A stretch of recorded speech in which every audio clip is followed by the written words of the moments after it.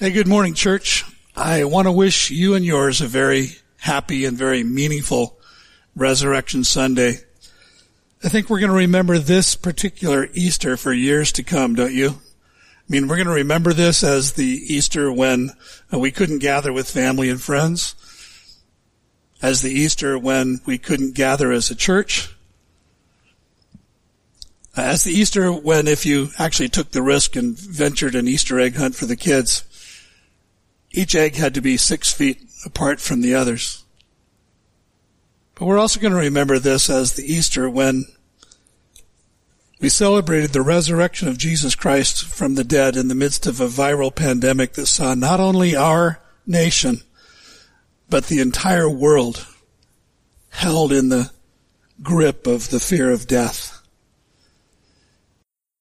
Nothing has provoked more fear and public upheaval in America in the last 50 years, as has the COVID-19 pandemic. And as the virus spreads, uncertainty and fear bordering on panic have rocked nearly every facet of life. A March 14th Harris Poll survey of adults in the United States revealed that over half of the respondents said that they feared that they would die of COVID-19. NBC Channel 4 in New York City interviewed Dr. Evelyn Graver, a doctor treating some of the most serious COVID-19 patients at North Shore University Hospital on Long Island. Dr. Graver told NBC New York that the last 10 days have been some of the saddest and most harrowing of her entire career, while documenting parts of her workday which more and more frequently have featured 12 to 16-hour shifts inside the coronavirus unit. She said that just upon entering the area, you can smell fear. You can smell death. She added that coming to work and waiting around now has an entirely different feel than ever before.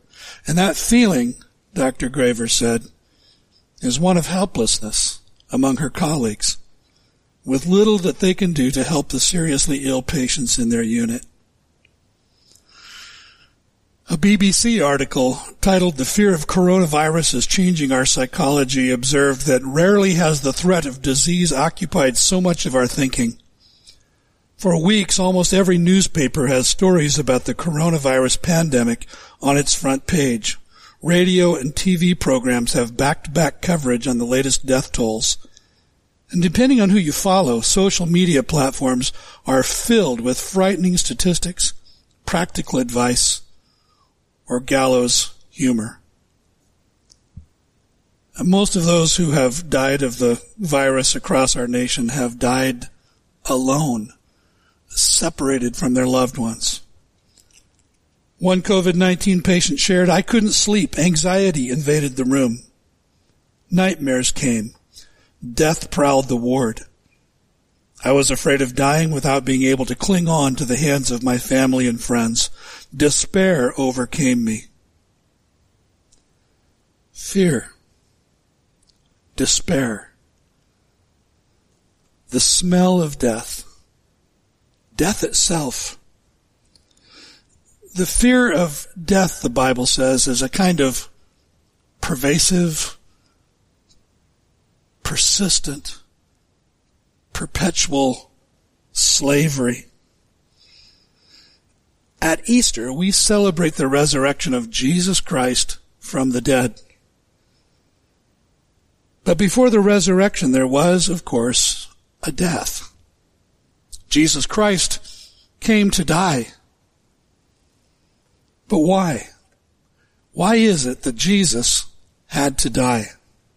This morning's scripture text provides one angle on the answer to that question. Why did Jesus have to die? What was accomplished by his death? So if you have a Bible handy wherever you are, just turn to Hebrews 2 verses 14 to 15. Hebrews 2, 14 to 15. Just 2 verses. And this morning I simply want to walk with you through these 2 verses that have so much to say about this question, why did Jesus have to die? And I'm reading this morning from the New Living Translation. Here it is. Because God's children are human beings, made of flesh and blood, the Son also became flesh and blood. For only as a human being could he die, and only by dying could he break the power of the devil who had the power of death. Only in this way could he set free all who have lived their lives as slaves to the fear of dying. Well, let's begin with that first statement. Because God's children are human beings made of flesh and blood, the Son of God also became flesh and blood. You know, the clear witness of Scripture is that Jesus Christ is eternal God in human flesh. The theological word for God the Son becoming flesh and blood is incarnation. And regarding the incarnation, the Apostle Paul wrote to the church in Philippi, being in very nature God, he, that is God's Son, did not consider equality with God something to be used to his own advantage. Rather, he made himself nothing by taking the very nature of a servant, being made in human likeness. The story is told of a little boy lying fearful in his bed as a storm raged outside. The winds were howling, the rain was hammering on the roof. Loud claps of thunder, deafening claps of thunder indicated that the lightning was striking very near. And when his fear turned to terror and he couldn't take it any longer, he cried out for his mother, and she quickly arrived at his bedroom and entered his doorway. "Mama, I'm scared," he said. To which she replied, "Sweetheart, you're safe in your bed, and you know that God is always with you." And in a wistful, shaking voice, he answered back, "I know, Mama, but right now I need a God with skin on." In Jesus Christ, we see God with skin on. He partook of flesh and blood, shared in our humanity, became one of us. The prophet Isaiah saw it ahead of time. 700 years before Christ appeared, he wrote, "Therefore the Lord himself will give you a sign. Behold, the virgin shall conceive and bear a son, and you shall call his name Emmanuel." Emmanuel. It means God with us. I was captured this week by something in an article by Daniel Harrell in the latest issue of Christianity Today magazine, and he said, "We often speak of God with us at Christmas.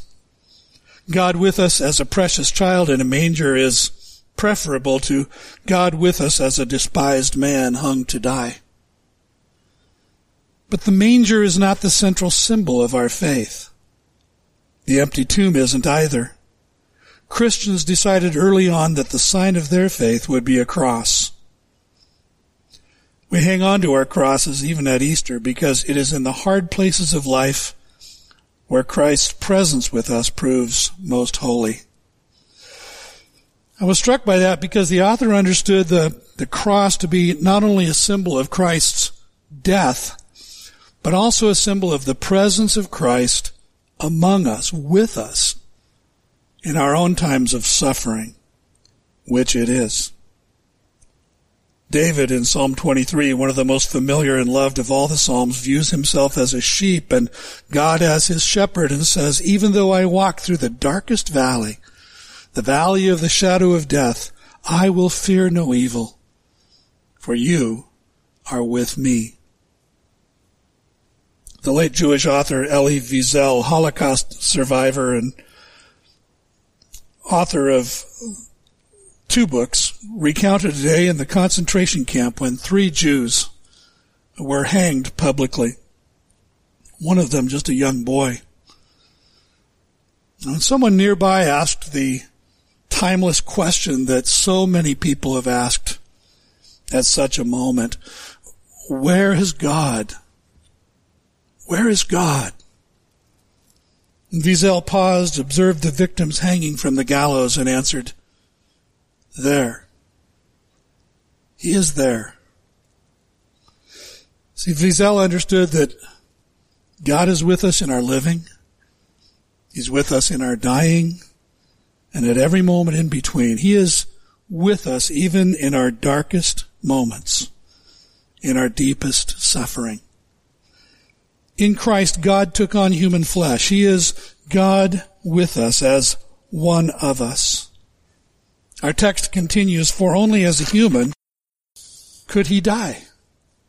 To the church in Philippi, the Apostle Paul described both the incarnation of God's Son in the person of Jesus Christ and the intention of God's Son in human form.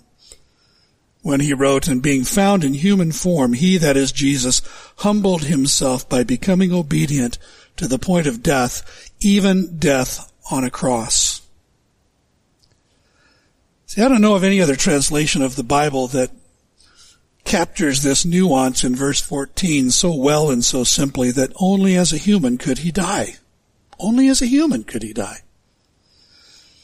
It's worth pausing and reflecting on what the writer is saying. It's important that the language we use in regard to the death of Christ is clear. You'll sometimes hear someone say, God died on the cross, and yet no verse of the Bible specifically declares that God himself died on the cross. Scripture certainly and decisively declares Jesus to be the Son of God, but it stops short of making the unequivocal statement that God died. And we should ask, why? Why is that? There are at least two reasons. The first reason is that God, by his nature, in his essential being, is immortal. For example, in 1 Timothy 1:17, Paul praises God, saying, to the King of the ages, immortal, invisible, the only God, be honor and glory forever and ever. And at the close of the same letter in chapter 6, verse 16, Paul again asserts that God alone has immortality. God himself is immortal. You've heard the question, is there anything God cannot do? And the answer is apparently so. He cannot die. God had to become a man in order to be able to do so. The second reason that it's misleading to say that God died is that when the New Testament writers used the word God with a capital G, they were frequently and almost exclusively referring to God the Father in distinction from the other two persons of the Trinity, God the Son and God the Holy Spirit. For example, in John 3:16, Jesus said, God so loved the world that he gave his Son. And in these two verses, we are considering this morning that the repeated pronoun he refers not to God the Father, but to Jesus Christ, the Son of God, the second person of the Trinity. The New Testament writers speak in unison and with clarity in saying that the person who died on the cross was not the Father, but the Son, Jesus Christ. And yet we should never think of Jesus as a kind of independent third party working in isolation from the other two persons of the triune Godhead. In his second letter to the church in Corinth, Paul affirmed that in Christ, God was reconciling the world to himself, not counting their trespasses against them. It's this reality that we recall. It's this reality that we celebrate when we partake in communion, that in the person of Jesus Christ, God the Son became incarnate, became flesh and blood, shared our humanity so that he could die for us and in our place. In the middle of verse 14, we come to the first of two reasons that Jesus had to die. Specifically, the writer says that only by dying could he break the power of the devil who had the power of death. The Apostle John wrote in 1 John 3:8 that the reason the Son of God appeared was to destroy the works of the devil. What was the power of death that the devil possessed? Jesus said of the devil, or Satan, that he was a murderer from the beginning and does not stand in the truth because there is no truth in him. When he lies, he speaks out of his own character, for he is a liar and the father of lies. See, Satan's primary interest is not in killing outright, resulting in physical death, but in damning, in condemning, resulting in spiritual death and eternal separation from God. John Piper wrote that Satan much prefers that his followers have a long and happy lives, to mock suffering saints, and to hide the horrors of hell. See, Satan's one lethal weapon is the power to deceive. His power to bring about the damnation of human beings centers on the lies he tells and the sin that he inspires. And the chief lie of the devil is that to serve and exalt yourself is much more desirable than to serve and exalt God. That sin is preferable to obedience, and the only thing that results in anyone's damnation is unforgiven sin. Unforgiven sin pays off in death. If that weapon could be taken out of Satan's hand, if it could be removed from his paws, as it were, he would no longer have the power of eternal death. When the writer says that Jesus came to break the power of the devil, the word he uses means to render it inactive, to neutralize it, to completely eliminate its effect. Well, how did he do that? Go with me to Colossians chapter 2, verses 13 to 15, where Paul writes, "You were dead because of your sins, and because your sinful nature was not yet cut away. Then God made you alive with Christ, for he forgave all our sins. He canceled the record of the charges against us and took it away by nailing it to the cross. In this way, he disarmed the spiritual rulers and authorities. He shamed them publicly by his victory over them on the cross." Notice with me, first of all, that Paul tells us that we were dead, and that the reason for our death was sin. The product of a sinful nature in rebellion against God. But then God came along and raised us out of spiritual death through Christ. Through what Christ accomplished at the cross, God forgave all of our sins. Well, by what means? Here's the truth about you. You had a record. You had a rap sheet, a long one. It included every sin you had ever committed, the sins you're committing right now, and every sin you will ever commit, all of it. God, the righteous judge, took that rap sheet and canceled it. Removed every charge against you. How? By nailing it to the cross.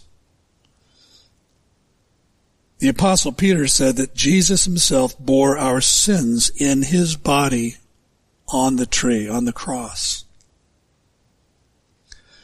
Satan has no more power over you if you have trusted in Christ for the forgiveness of your sin. Because Christ, through his death, made payment in full for all of it. And notice the outcome. In this way, Paul said, he disarmed the spiritual rulers and authorities. Who are they? Satan and his demons.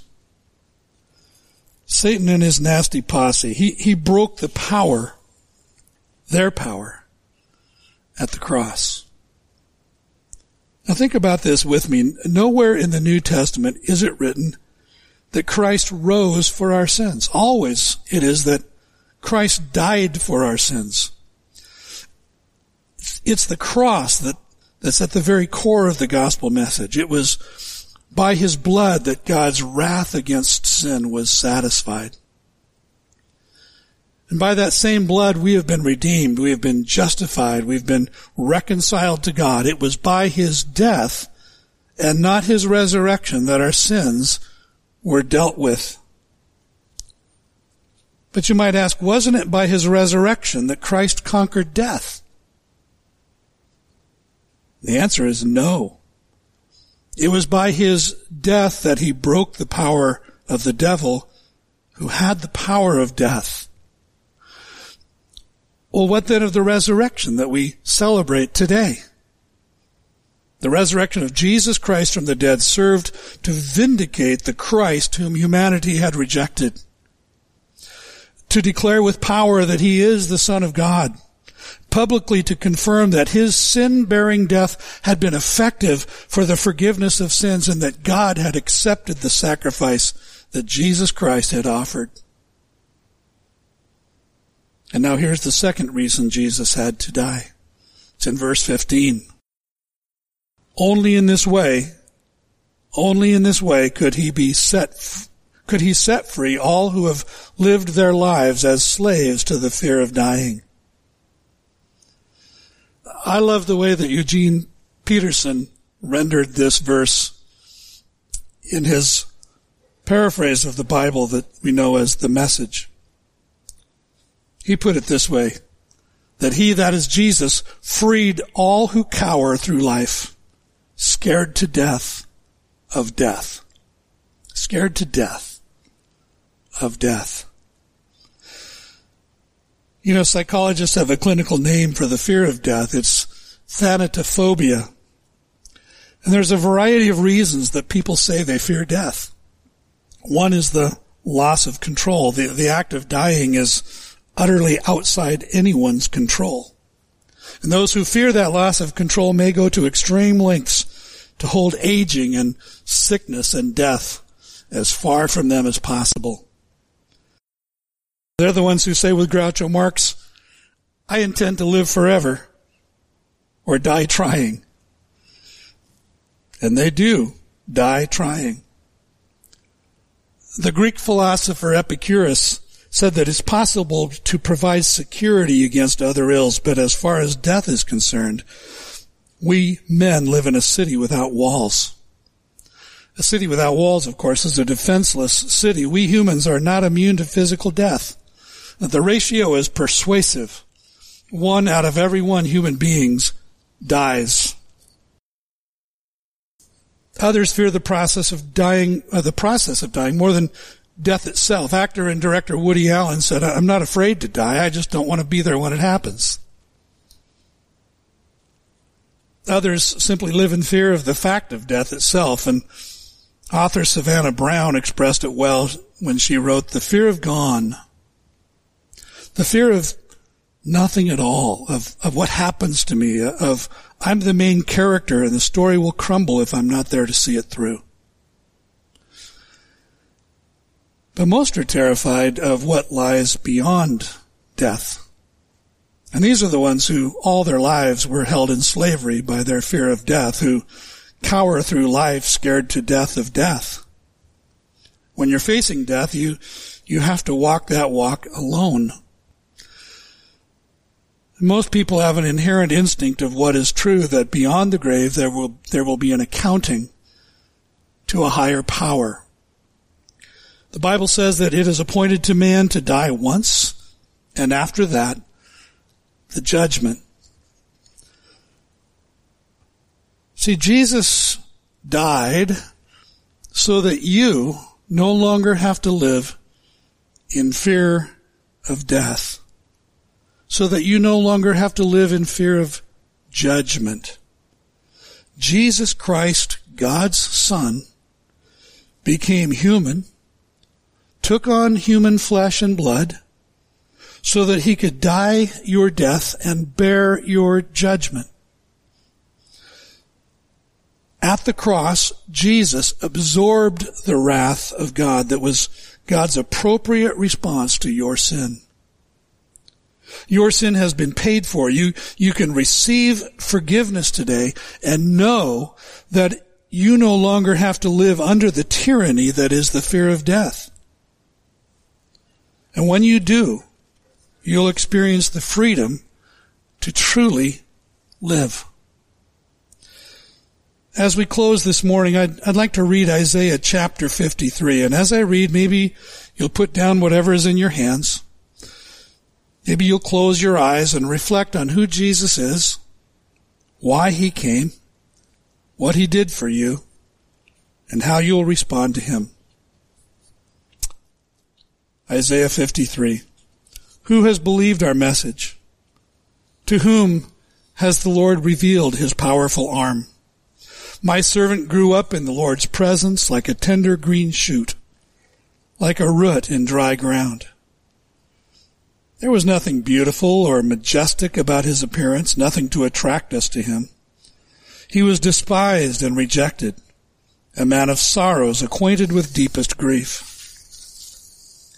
We turned our backs on him. We looked the other way. He was despised and we didn't care. Yet it was our weakness he carried. It was our sorrows that weighed him down. And we thought his troubles were a punishment from God, a punishment for his own sins. But he was pierced for our rebellion, crushed for our sins. He was beaten so we could be whole. He was whipped so we could be healed. All of us, like sheep, have strayed away. We've left God's paths to follow our own. Yet the Lord laid on him the sins of us all. He was oppressed and treated harshly, yet he never said a word. He was led like a lamb to the slaughter, and as a sheep is silent before the shearers, he did not open his mouth. Unjustly condemned, he was led away. No one cared that he died without descendants, that his life was cut short in midstream.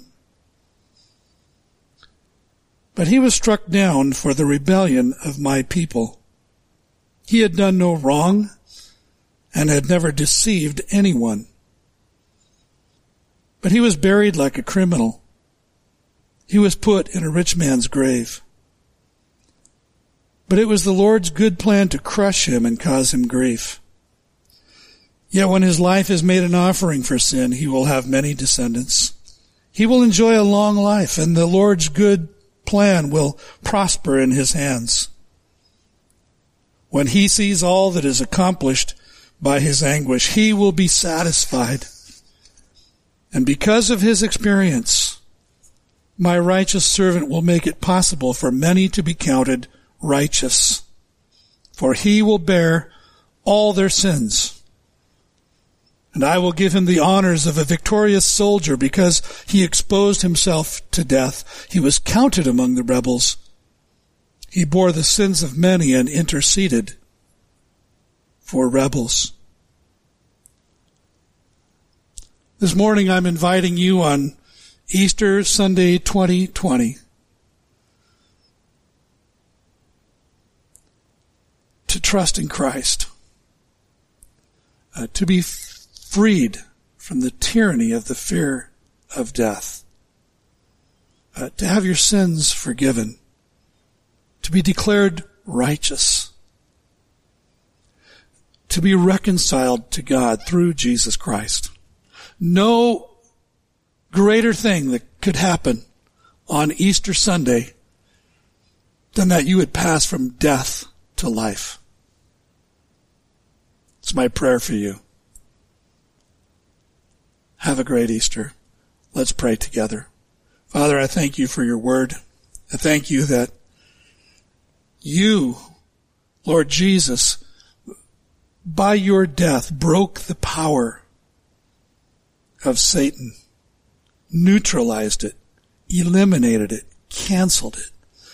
That by your death you canceled the written record of our sin, of our failure to meet your righteous standard, that you nailed it to the cross, that you took it away. Not that we were acquitted of any of it. We were 100% guilty.